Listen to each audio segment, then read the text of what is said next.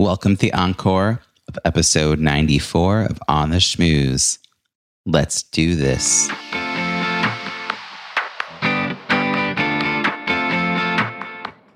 Welcome to On the Schmooze, the podcast that highlights talented people from different fields, explores how they built strong networks, and overcame challenges on their way to becoming successful leaders.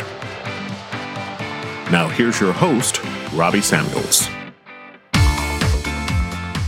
In an ironic twist, this outgoing extrovert has built wonderful new friendships with dozens of amazing people over the last 18 months, even as I couldn't leave my home. This was possible because I've hosted the hashtag #NoMoreBadZoom virtual happy hour every week since March 13th, 2020, as well as several other free private monthly virtual events.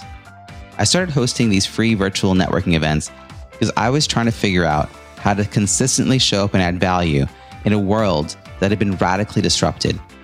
I knew that nurturing my network was always a worthwhile use of my time. And it was. With the support of my network, I was able to reinvent my business as a virtual event design consultant and executive Zoom producer. By late 2020, I had a thriving six-figure business based on all new revenue streams.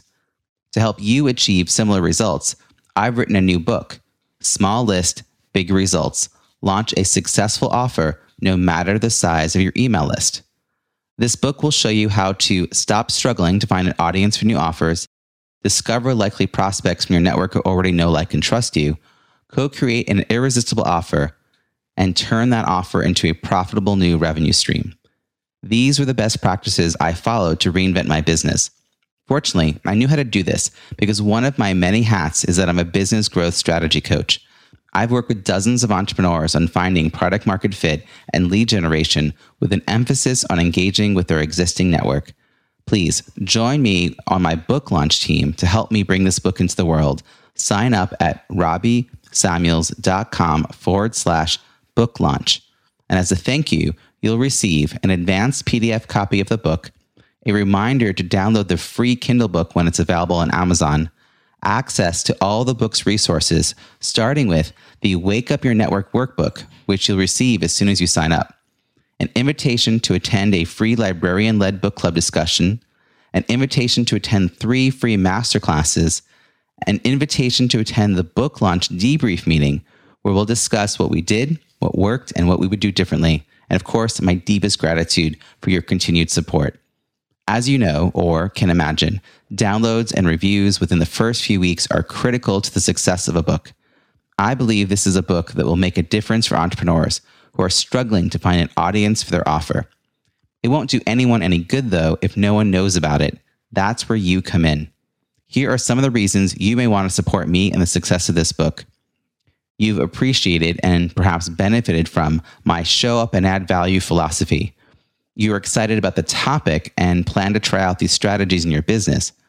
You are looking forward to seeing the behind the scenes of a strategic book launch. Sign up for the book launch at robbiesamuels.com/book launch. My promise is to support you. You set the intention to support this book, and I will make it as easy as possible for you to follow through with your intention. Thank you for helping me bring this book into the world. Now, before we dive into this week's interview, whether you're thinking about launching an online course, group coaching program, or mastermind, you'll benefit from increasing your confidence and competence with online facilitation. To that end, I'm leading a one-time 90-minute online facilitation training on Wednesday, September 22nd. Register at robbiesamuels.com/922 training. That's 922 training. This is the same training I provide for the speakers presenting at the events I produce. Recently, I was told it was very evident which speakers skipped my training because they were not as polished and professional. Limited spots are available for this live training. Reserve your seat for $100 or pay only $49 if you also sign up for a pop-up mastermind. Again, the link for the pop-up mastermind is robbiesamuels.com/pop-up app. Now, on to this week's Encore interview. Today's guest is a Wall Street lawyer turned talk show host, social dynamics expert, and entrepreneur whose affinity for social influence, interpersonal dynamics, and social engineering has led him to and through many unique situations. He spent several years abroad, speaks 5 languages, and has worked for various governments and NGOs overseas. His travel took him through war zones and got him kidnapped twice. He will tell you the only reason he's alive today is because of his innate ability to talk his way into and out of almost any situation. Now, after co-hosting a top 50 iTunes podcast for over a decade, achieving almost 4 million downloads a month during its prime, he's embarked on a new adventure, running his own podcast show, where he deconstructs the playbooks of the most successful entrepreneurs, celebrities, writers, and experts on earth to share their strategies, perspectives, and insights with his listeners. Along with his podcast show, he is one of the best and most sought-after coaches in the world because of his business sense, extensive knowledge of the industry, and his contemporary approach to teaching. Please join me in welcoming Jordan Harbinger. Hey, thanks for having me on, man. I appreciate it. Jordan, thanks so much for joining me from your office in San Jose, California. I am thrilled to have you on. And as I was saying before we even got started here, this is a podcast about leadership and networking. So let's start by understanding, how do you define leadership, and when did you realize you had the skills to lead? Sure. So this is one of those questions that people throw out there and it's like, oh, geez, do I even know the answer to this? I'm not really sure. And for me, defining leadership was tough because I didn't think of myself when I was younger as any kind of leader. I wasn't the captain of my football team. I was always friends with people who are leaders, which is actually a really good position to be in because you kind of get none of the responsibility, but all the perks, almost all the perks. And I leveraged that for a while. But when I started my old show and my old business, I realized that leaving leadership to the people that want it is not always the greatest strategy. And sometimes you have to step up and lead yourself, even if you're not comfortable doing it. So I found that leadership it's kind of that whole feel the fear and do it anyway. And, or if it's going to get done, it's got to get done by you. And there's a part of you that knows it. And that's been complicated. That's been a lifetime process for me because it really seems like, oh, someone's going to appoint themselves the leader or everyone's going to decide who the leader is. But unless you're all willing to fail while one person knows a better way to do something, you eventually have to step up. And so I think leadership for me has been a process of getting over my own insecurities and my own hesitations. It's not about some sort of grandiose, I've got the vision. It's not about that at all. And when I realized I had the skills to lead was when I was running a large podcast, and I still do for example, but people were saying, what do we do now? How do we grow this? And I went, oh, shoot, I'm not just hiring help. I have people looking at me going, what's next, boss? And I go, the option isn't, I don't know what you guys are going to do, but I'm going to keep talking into a microphone. You have to step up and do it. And so it's really been an interesting process for me because I didn't think I could do it. And then I had to. I felt the fear and did it anyway, if you want to throw that cliche around. And then I went, oh, leadership really is just leading by example, showing up every day and making sure that you kind of eat last, right? If somebody needs a pay bump, you need to take a pay cut. That's the way it is. Being transparent and vulnerable is always a good addition, but not so vulnerable that your team says, uh-oh, we're screwed. Why are we following this guy? So it's been pretty complex, and it's been an emotional thing for me as well that I think has led to a lot of growth, whether I wanted that growth at the time or not. Yeah. Did you have any examples when you were younger of people that you thought did it well? Since you yourself were not the epitome of a leader, like you weren't seeking those roles, but you seem to be around people like that. Is there anyone that you can draw like some, that worked really well, or would never do it that way? Yeah, I was in scouts for a long time, and we had a scoutmaster, and you started off by being afraid of the guy because he was a federal marshal, so he was kind of tough and he yelled a lot. And then I realized, oh, wait a minute, he's actually a super warm guy who really cares about every one of us, and yet he doesn't take any crap. So you felt like you could approach him and talk to him about pretty much anything. But then if you were lollygagging, is what he called it, if you're lollygagging, he would let you have it. And he was always really honest about everything. And I thought, well, that's a pretty good way to be because he can yell at you, but you don't go, well, I don't like this guy. You just go, I know he's right, because you respected him. So he earned the respect, and then he basically wielded it like a sword when necessary. So he had both the carrot and the stick. And I thought that was pretty cool as a kid because other adults only yelled at you and you avoided them. Not necessarily your parents, but other teachers and folks like that, they would yell at you, so you avoided them, or You knew you could just talk over this Mrs. Orva. You could talk over, do whatever you want. She was always going to be upset. So what's the point? You didn't have that respect. And so I realized it was kind of a tightrope. It was kind of a tightrope that needed to be walked. And it wasn't easy. You couldn't just pretend to do it. Do you feel like you've achieved that for where you are today? So you left the art of the charm, and you 11 years, you brought, what was it, like 90% of the team with you. So clearly you're doing something right about, this as far as leadership goes. But this like dichotomy of having to, be respected, but also a little feared. Yeah. Like that is a tight line to walk. So you said no. Yeah, I said no because I don't think that my team is really afraid. I think they know that they can say and do what they need to do, but I think that I'd crank the respect meter high enough where they go, I could probably lollygag on this. I'm going to be using that word the whole show now. They could probably lollygag on this, but I don't want to let the team down. So I really don't have to use the stick very often. And I can't even remember the last time I had to sit someone down and go, look, you're blowing it. I don't like this. I can't even remember the last time I had to do that. And I have very, very low turnover in my company on my side of the business for the last decade and change. I've only had to let go of very, very few people, with the exception of folks that were like, look, I don't know if this is a good job for me. And I'm like, great, I need you for a week. And then saying, yeah, we're not going to continue.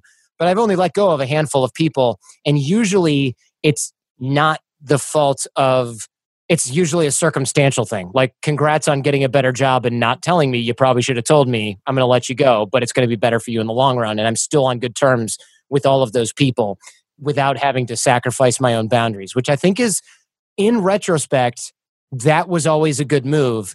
But that came instinctively. Or maybe I just learned it from Mr. J, my scoutmaster, when I was really young. That said, I haven't had to deal very much, and I say very much because I have had to deal with it in the past, with people being outright terrible, stealing from me and things like that. I have had that. However, that I also take on some form of extreme ownership where I say, well, I'm the idiot that allowed these people to be hired. And of course they did that. They were 19, underpaid, not trained properly. Then they were taken under by some other guy who was a little bit of a scammer. So of course he had a little cadre of people that needed to get fired inside the business. And I went through things like that. And I realized that wasn't just, well, these people are victimizing me. This was, of course, you hire idiots, you get dumb results. Well, it's good. It sounds like one of the things you're doing is learning from all of this. And that's the growing pains you were talking about earlier, that emotional roller coaster. You've been interviewed so many times. I'm curious whether you've ever talked about Mr. J before. No, I don't think so. Yeah. I mean, nobody really asked me about my role models as a kid. So. Because it's so interesting because you were talking about how, like, obviously, even at a young age, you were good at relationship building. The first thing you said was like, oh, it wasn't so much that I was the big deal, hotshot, president of the class, but I knew those people. Were you floating between different groups, or were you like, did you have a solid sense of who you were and you were like, you had a game plan? Because you went to law school. People who usually go to law school have a pretty like mapped out life to that point. Yeah, no, I definitely did not have a plan. So I floated between a lot of groups. And so that was probably the reason that I've found myself friends with people like the captain of the football team and also the captain of the debate club, because I was able to be a chameleon in different groups. Hanging out with the athletes, one of the guys. Hanging out with the geeks, that's more my speed, really. Hanging out with the women's lacrosse team, whatever, sure. I had a lot of friends in each sort of area, and that really worked well for me. But it wasn't, wow, I fit in everywhere. It was more like, I don't really fit in anywhere. I so resonate with this. Oh my gosh. Like, I really like this idea of being a chameleon. I've talked about it. Also, I've always also said it in sort of a positive tone, in the sense that it's a gift to be able to mingle with a lot of different kinds of people, but also, where's like the people who are all my people? Like that little sense of, well, I don't know. I kind of go to all these groups because that's possible, but it's not like any one of them are like my little group. Yeah. Don't get me wrong. And let me know how you feel about this. I'm curious. I would have killed to feel really at home in any one group, and I totally didn't. So I just floated between all of them, and everyone's like, wow, you have such a diverse group of friends. Even my parents said that. And I was just thinking, because nobody's really a good fit for me, because I'm not really a good fit for any group. And it's not really a great feeling when you're a kid and you go, I am the one that doesn't get it. Mm. For the longest time, I framed it as more about being unique than being like the odd one out. Now, on the other hand, I'm an outgoing extrovert. This is not like a hidden surprise. Thing. Yeah. Yeah. Surprise. And so I when I work with people, I tend to work with women. I tend to work with women who are a decade or more older than me. Mm-hmm. And they all think I'm 20 years younger than them. Yeah. So it's part of it. And they lean towards shy and or introverted. And I see those as different scales, right? So I can't say to them, well, I was once just like you. I was totally a wallflower, afraid to leave my house. I was never accused of that. But I do know what it feels like to not fit in, to not feel like, to not know if I'm welcome somewhere, to like that sort of camp. I wrote about this in my welcome email. My welcome email is titled, "Have you ever not felt welcomed?" That's my welcome email subject line. And it's a very high open rate, actually. Oh, yeah. I see what you did there. Yeah. Yeah. But I talk about camp and that feeling of going up to a group of campers who are all standing in a circle and then they don't make room for you. And now I actually can visualize this moment, but I don't think they actually knew I was there. But I internalized something about that moment, right? Of like, oh, I don't really belong here. I don't fit in. They don't want to hang out with me. And so that's the place from which I coach from, or when I'm speaking to an audience that I know is filled with a lot of people who are this really anxiety about networking. I place myself there because I absolutely feel that. And my way around that has been convening people. And it seems like convening people, like hosting things. That's been my out from this, is because if you host something, then that's the people who show up are your people. Yeah, that's true. And you're welcome. Whether you like it or not. Yeah. That's no, and like you're clearly you're welcome to be there, and then you make space for others to be welcome to be there. And so that's been my MO my whole life. And so people always said, that's amazing. And of course, I'm like, this is my way of coping. Yeah. you know, like, I mean, it is probably better than other options. Yeah, I would say so.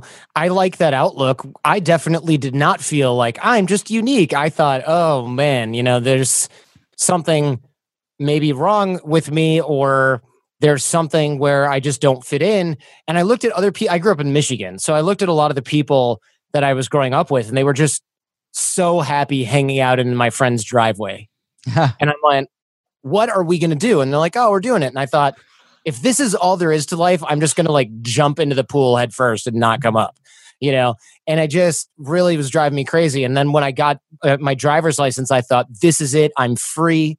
And we would drive from one parking lot to the other, and the mall would close, and we'd go to the other place. We go to the school parking lot, and the cops would chase us away. And then we go to my friend's house and watch cable TV until 11, and I drive. And I'm like, this sucks, And then I remember I started dating this girl, and she was like, I got a secret. I'm going to boarding school next year in Norway. And I went, oh, I'm so jealous you get to leave. And she goes, wow, you should figure out how to leave too, because you and I are both bored to tears. And I said, I'm not going to boarding school in Norway. It's not going to work. So she said, well, have you ever thought about living abroad? And I went, how am I going to do that? And she goes, you could be an exchange student. And I went, oh, wow. I had never thought about that at all. And because the exchange student we had was from Norway, and she was like invisible or something. I mean, she was just like random. And she had friends, but I didn't think about her at all.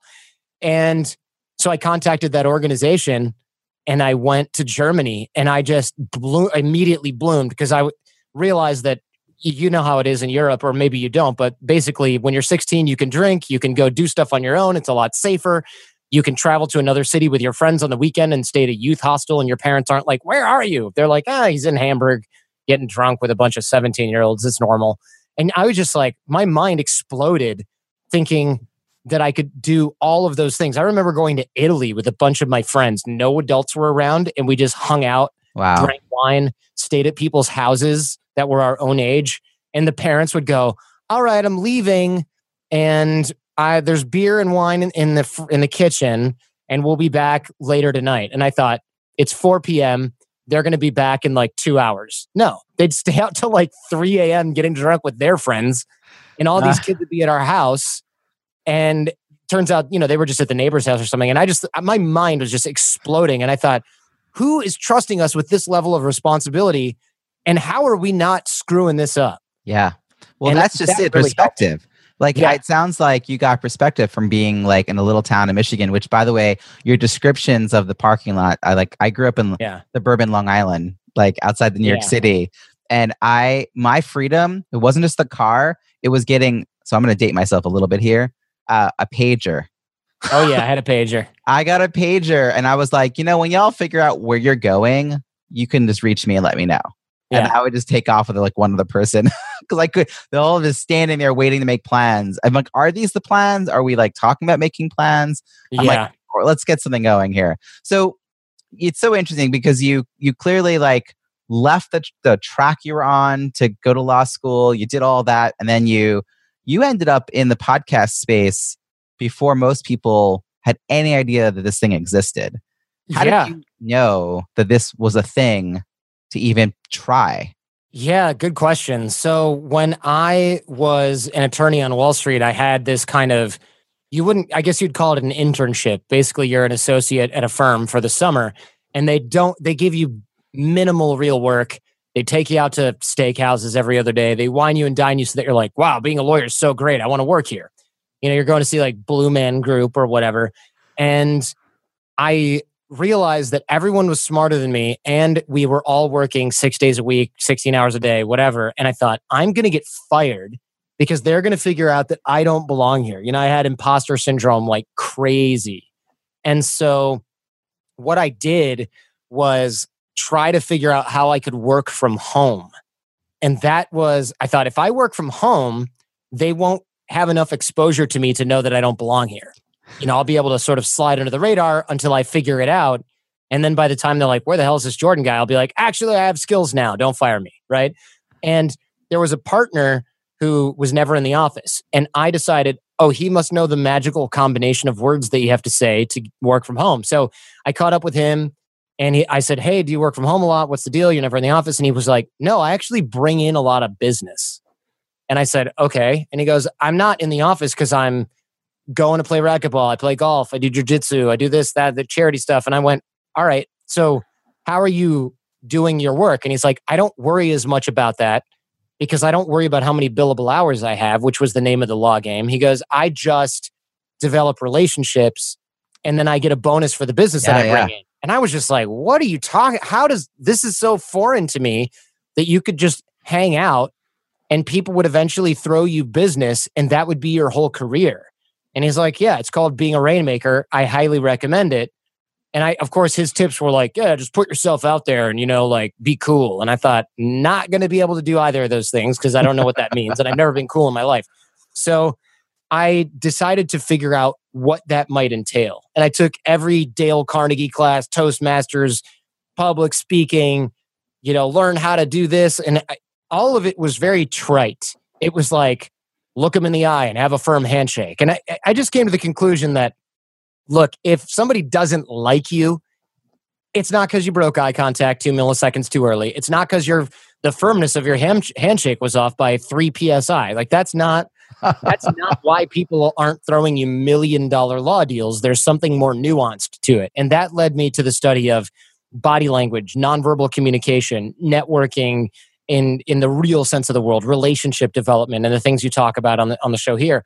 And that was what I started teaching this to people and telling them about body language and telling them about persuasion and influence. And people were so interested in this that I found myself having the same conversation pretty much every other night for years. And I thought, okay, I've got to burn this to CDs. And then when people go, wait, start from the beginning, I can be like, here's the CD, go listen to this. And I did that. I walked around with CDs in my pocket that I burned on my own. No, you did not. For months. That's amazing. Isn't that ridiculous? That's so amazing. They're a collector item now. Of course, I can't play them on my computer, but... Yeah, I know. I don't even know what I would do with it. I'd have to find, hey, does anyone have a CD-ROM? What? Or a DVD-ROM? I guess it wasn't even a DVD back then. And so I started to focus on that. And then at one point, one of my friends was like, hey, there's this new thing called podcasting. It's 2006. we can upload the MP3s that you're burning to CD to a website, and then we can just refer people to the website and they can click and download the MP3. And I said, that's great. I don't have to walk around with these CDs anymore. So we started the podcast, put it up in the iTunes store, and we were looking at these statistics and analytics. And what was really cool was you'd see something and it's like, oh, someone from South Africa just downloaded this. And I thought, oh, that's so weird. So I'd say on the next, well, we didn't know it was a show at the time, but I would say on the next episode, hey, who's in South Africa that just downloaded this episode a bunch of times? Email me. And someone would write in and say, hey, I'm a game warden in South Africa. I burn this stuff to my CD player and I drive around in my Jeep looking at giraffes or whatever. If you're ever out here, let me know. I'll take you on a safari. And that was just like, wait a minute. There are people in other countries listening to this that now want to hang out. This medium is so powerful. And that was it for me. I didn't need any more convincing. But I also know that it took you several years to realize that it was a business, in any kind of, formal sense. You were clearly were you consistent about the episodes coming out like regularly from the beginning, or? No, not really. Not really. For years and years and years, it was kind of like, I'll put one out when I have time. And so that was like once every 2 or 3 weeks, something like that. And that went on for years. And then I remember Kevin Smith, the director, he started this podcast network and his people were like, hey, you need to release every day, like every Tuesday, not just whenever you feel like it. And they're like, that's so important for keeping and maintaining. Yeah. And I was like, I'll give it a thought. And then I tried it and it went, oh, okay, this guy's serious about producing this show. And our listener base started to grow and grow and grow. And that was really important.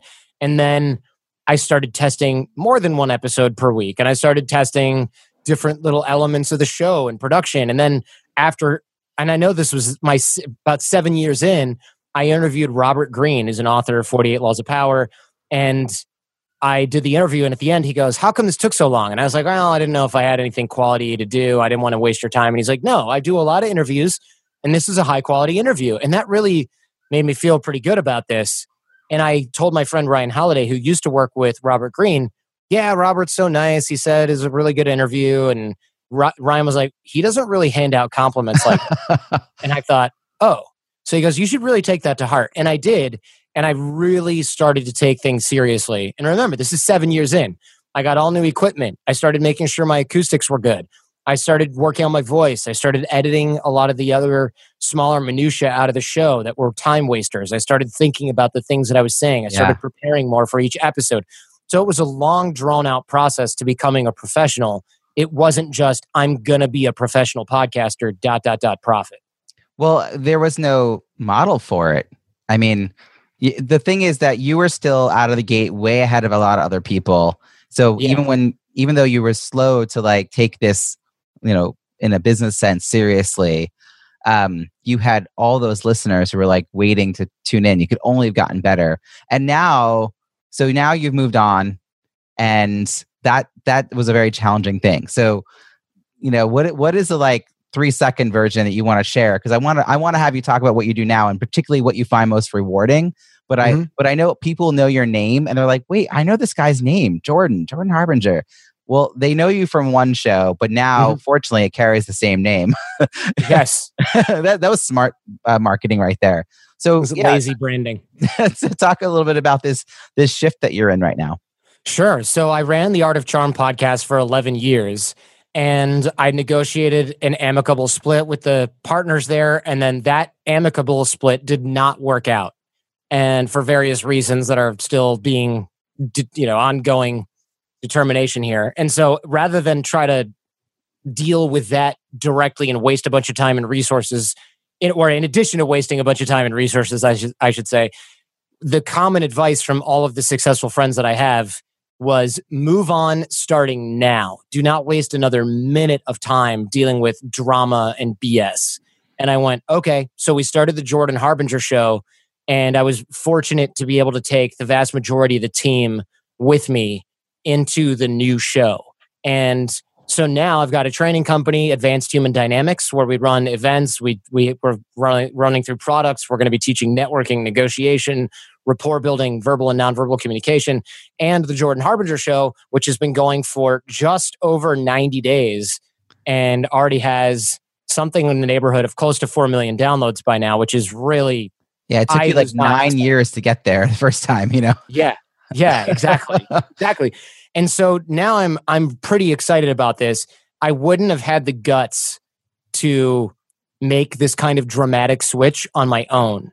So actually having this whole thing crumble was actually like the best thing that ever happened to me, which sounds like a cliche, trite thing. And everyone told me, this is going to be the best thing that's ever happened to you. And I was like, it sucks right now. But now I realize, wait a minute, it's still a grind. It's still hard. But I get it. This is actually the best thing that ever happened to me. I'm moving closer and closer towards that every single day with my team when we accomplish something new that feels more exciting, that's more on brand, that doesn't involve BS back and forth and things like that. It's really freeing. You know, any good story is going to have a challenge, because if there's no challenges, the story is so flat. So, you know, good for you for seeing yourself through to the other side. What is it that you find most rewarding about what it is you're able to do today? I love being able to take really previously inaccessible people, at least sometimes, and interview them in a way that I've worked on for a decade plus, and do an interview that nobody else has ever done with them and get their superpowers out of them and deliver them to the audience. So it's not about really what the guest has done. It's about what the guest can teach the listener. So studying their thoughts, their habits, their actions, these brilliant people, is not just enough on its own. It's about the audience being able to apply that same wisdom for themselves. And that was really the key, because there's a lot of people doing profiles. You can watch the news and get a journalist profile of some celebrity. It's just not enough anymore. People have so many options. If you don't give them something that they can use to grow, I find that it's not good enough. And so that's why every episode of the Jordan Harbinger Show has worksheets, so that every episode has practical things the audience can use right out of the box. And that's what I really love doing, is creating a little product that everyone can use right away, rather than just, wasn't that interesting? Next. Yeah, I think most people have a hard time with the implementation. So if you give it to them in a super easy, consumable way, and they actually take action, they're going to love you forever, because, you know, then they'll remember you as the person who helped them learn that and actually apply it.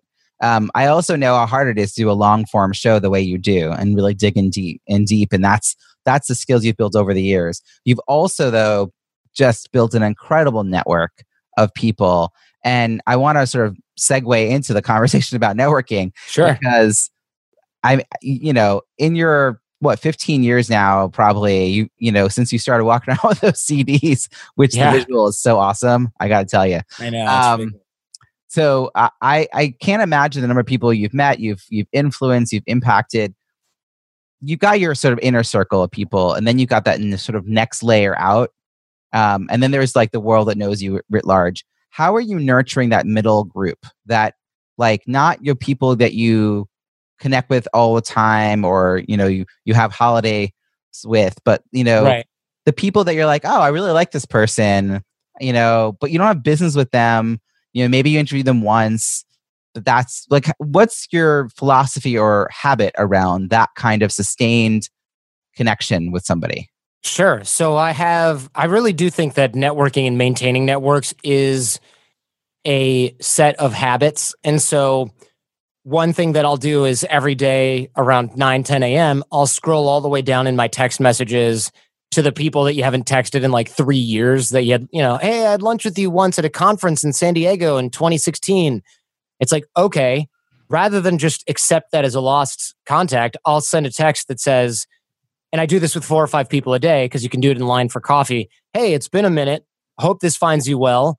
What's the latest in your world? No rush on the response. And then you sign your name. And the reason that this is important, you sign your name so they don't go, new phone, who dis, right? Yeah. And then you also say, no rush on the response. I realize everyone's busy, or no need to reply if you're busy. What that does is it demolishes any sense of urgency, which sounds counterintuitive. But the reason that this is important is because if you do have urgency, you sound like a salesman. Like, hey, get back to me when you can. It's like, oh, why? So you can sell me your Herbalife shakes or like tell me to join Scientology or something? No, thanks. So you take that urgency off the table, and counterintuitively, it increases the response rate that you're going to get. And I have other systems like that I use with my email. And also, I use things like my Facebook newsfeed, where that algorithm will plot people up to the top. And it's like, oh, so-and-so just had a baby. Okay, that's important news. Now I have a choice. Do I click like? Do I write a comment? I'll skip that. And if I have their number, I'll send them a text, or I'll send them an audio message, or I'll call them on the phone, gasp, or I'll visit them in person if that's appropriate for our level of rapport. And what that does is that's really important, because since that engagement is a little bit higher, it's above, I call it above the fold, right? It's like the like and the comment, nobody's going to see it. Very few people are going to reply. But if you send them a text, they're going to get it. They're going to read it. And now you're one of maybe like 20 people that's congratulated them instead of 1,000 people who just clicked like. Right. So that kind of opportunistic network maintenance uses Facebook and Instagram to do the heavy lifting. And then you just use that to decide who you're going to connect with. I also have systematic network maintenance where I use CRMs like Contactually, and I put people into different buckets. So if they've been on the show, every 90 days, I'll shoot them a little note. If they're a friend of mine, maybe they're in a 45-day bucket where I make sure I'm connecting with them, and Contactually will remind me to do that. And a lot of people go, oh, if you need that to tell you what's important in your life, you're dysfunctional. And I'm like, no, I just have 1,100 people that I want to keep in regular contact with, and I'm adding more every single week. Yeah. It's okay to cheat when it comes to that, because if you're just expecting your brain to manage this for you, then what it's going to do is only tell you about people when you need something from them, which is not a good way to develop a relationship. Yeah, I love Contactually, and I'm really excited because I got interviewed by Z, and he's going to come on my show. And I've been talking about Contactually. When I first launched, I talked about it so much in my show, it was as if they were a sponsor. It made me look legit right out of the box too. Yeah. But the way I actually use it is very similar to you, which is I use it to keep track of my weakest connections. Not like I have my clients in there, but I don't need that to be reminded of my clients or even my hot prospects. Like I know I need to follow up. That's in my brain. But like you, it's like, so I added a bucket called third tier. And if let's say you introduced me to someone, I would send it to my VA as we were trying to schedule a chat. And I would let her know that we're trying to do a meeting request. And so she would put them in the third tier with that note. And then that'll pop up a couple of times. And if I don't take action after the first, 2 or 3 times it resurfaces, then usually it means I'm letting it go. Like I'm either going to be like, what was that about? Oh, right. Because I'm trying to move them to one of those other buckets, like colleague, prospects, influencer, mentor, something like something that I'll know why they're in my life, because there's so many people I meet that I don't yet know, but like the potential could be there. And that one chance meeting, or let's say they're busy and they don't actually respond to that first email. So now what? It's like, I have to remember to follow up to actually get something scheduled to even, like you and I got introduced by Michelle Lederman, right? And I feel like that's the kind of moment where like we got introduced, but she might have reached out to you and you were like, I'm a little busy right now. I don't know if I'm going to respond right away. I'd have to know to like follow up with you to check in. Sure. Now you were super quick, which was awesome. Yeah, that's not always the case. Yeah, I know. Tell me about it. Booking guests is always tricky. And I think the reason I reply quickly is because I prioritize what my goals are. So if something fits, then great. There are 200 or 300 emails that are maybe even 6 weeks old or more in my inbox right now. It's just that there are people saying, hey, thanks, your show's really good. I really like it. Thanks for doing it. That's not going to bubble up to the top of the list unless I'm like, oh, I'm spending the day at a cafe on the beach and I might as well clear out this inbox. It's a low priority, but I'll still do it. So it does help to have those priorities in order to really get things done. People don't look at productivity as a set of prioritization, but it really is. Yeah. And the same thing goes for networking and relationship maintenance. You do need to have systems in place and priorities in place. Otherwise, you'll just do what everyone else does, which is go, well, I need to get my website going, so I'll reach out to that person later. The whole phrase, dig the well before you're thirsty, the premise behind that is a little bit flawed because people never think I'm going to be thirsty later. We always think, well, I probably won't ever need this. Or once I see that I'm going to be thirsty, then I'll start trying to do it. It's like, if you got a book launch next year, it's too late. You're such a good example. You're like living the example of this because you were doing all this, having no sense you were ever going to be thirsty and ever going to need a network the way you ended up needing it. Like no one expects their like whole livelihood to go away and have to start over again. Like no one expects that. But, if you had waited, I mean, luckily you were already sort of in the work doing that, right? Like you built that habit up. If you'd waited to do that, then you would have just been asking for favors from people who were like, who, what? Yeah. Like, who are you? Like, oh, you want to connect with me on LinkedIn today because you're looking for a job today? Yeah, exactly. Exactly. Yeah. So, but what about in person? Like you travel quite a bit. Do you organize dinners? Do you, create something special when you're at a conference? Like how do you facilitate those kind of spaces? I do. Yeah, that's a great question too. And most people don't ask about these kind of things.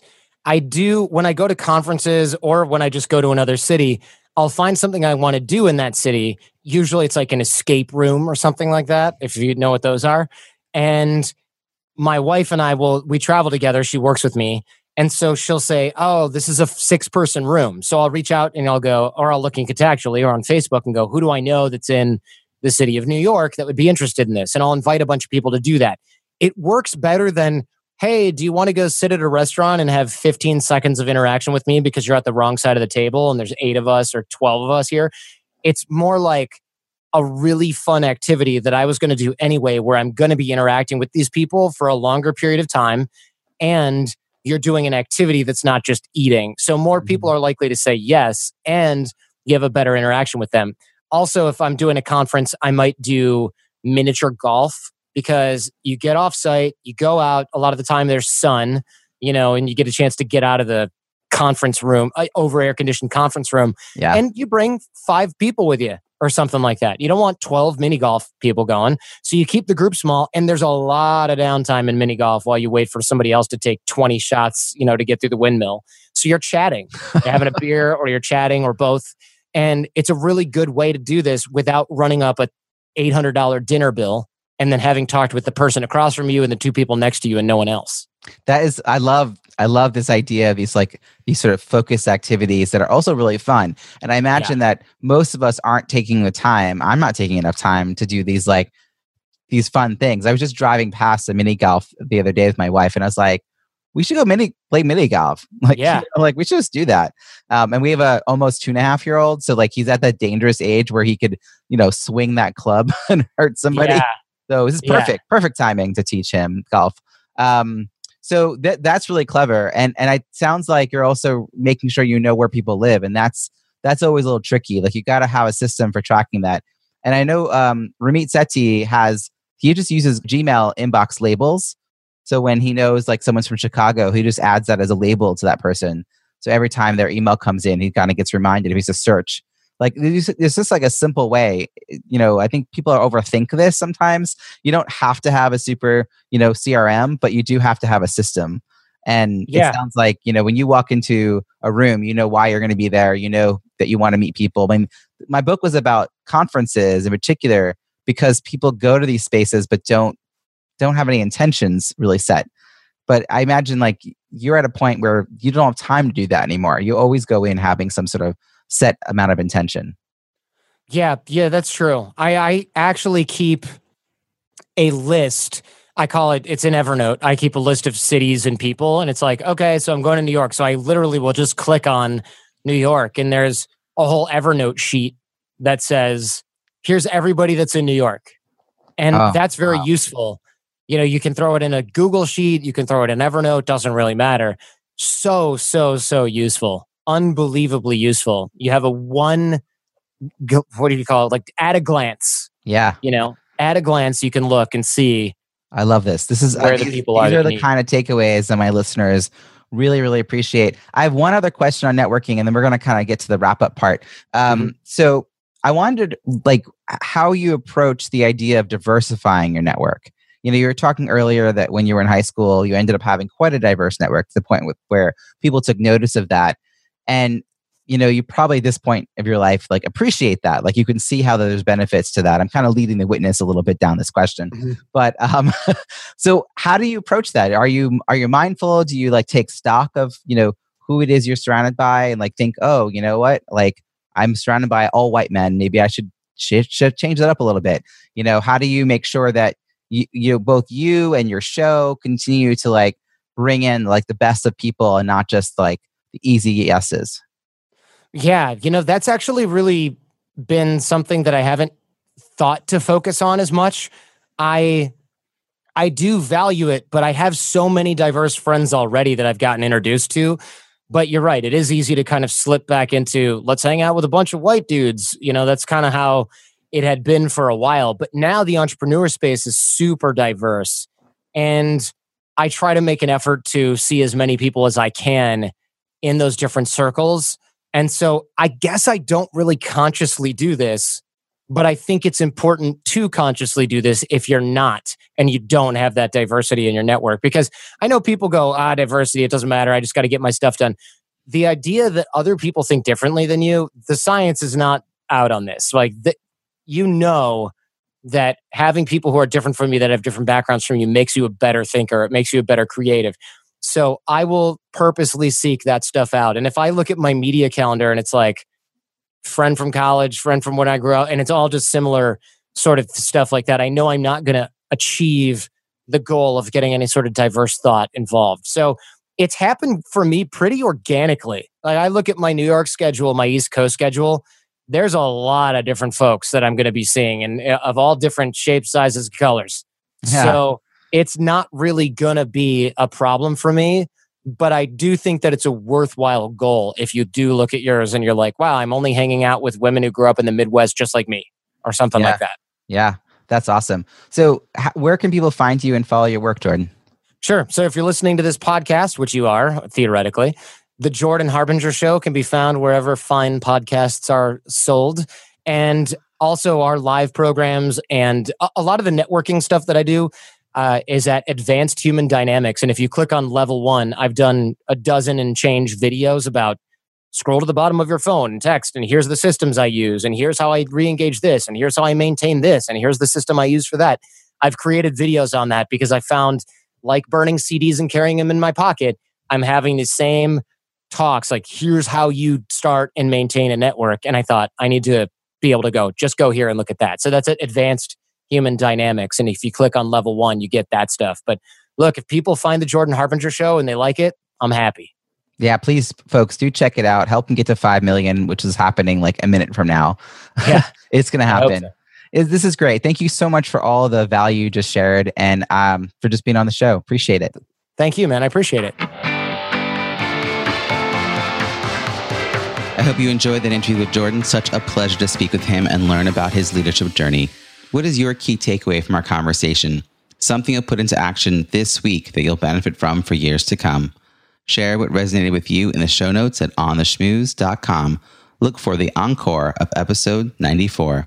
That's also where you'll find all the links and resources from today's show, as well as all the archived episodes. Reach out and let me know which were your favorite interviews. If you enjoyed this episode, please share it with that one friend you know would love to hear it. And don't forget to subscribe for free yourself so you don't miss next week's show. Are you a fan? That's awesome. I'd love to read your review on Apple Podcasts. It's easy to find our page at itunes.ontheschmooze.com. Thank you in advance. I look forward to connecting again next week. We'll be interviewing another talent professional who's achieved success in their field or industry. I'll ask probing questions to get them to share untold stories about their leadership journey and how they built and sustained their professional network. Until then, have an amazing week.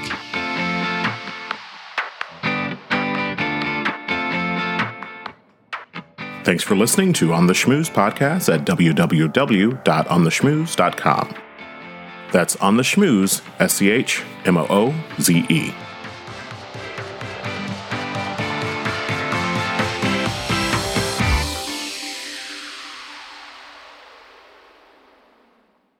This podcast is heard along the Marketing Podcast Network. For more great marketing podcasts, visit marketingpodcasts.net.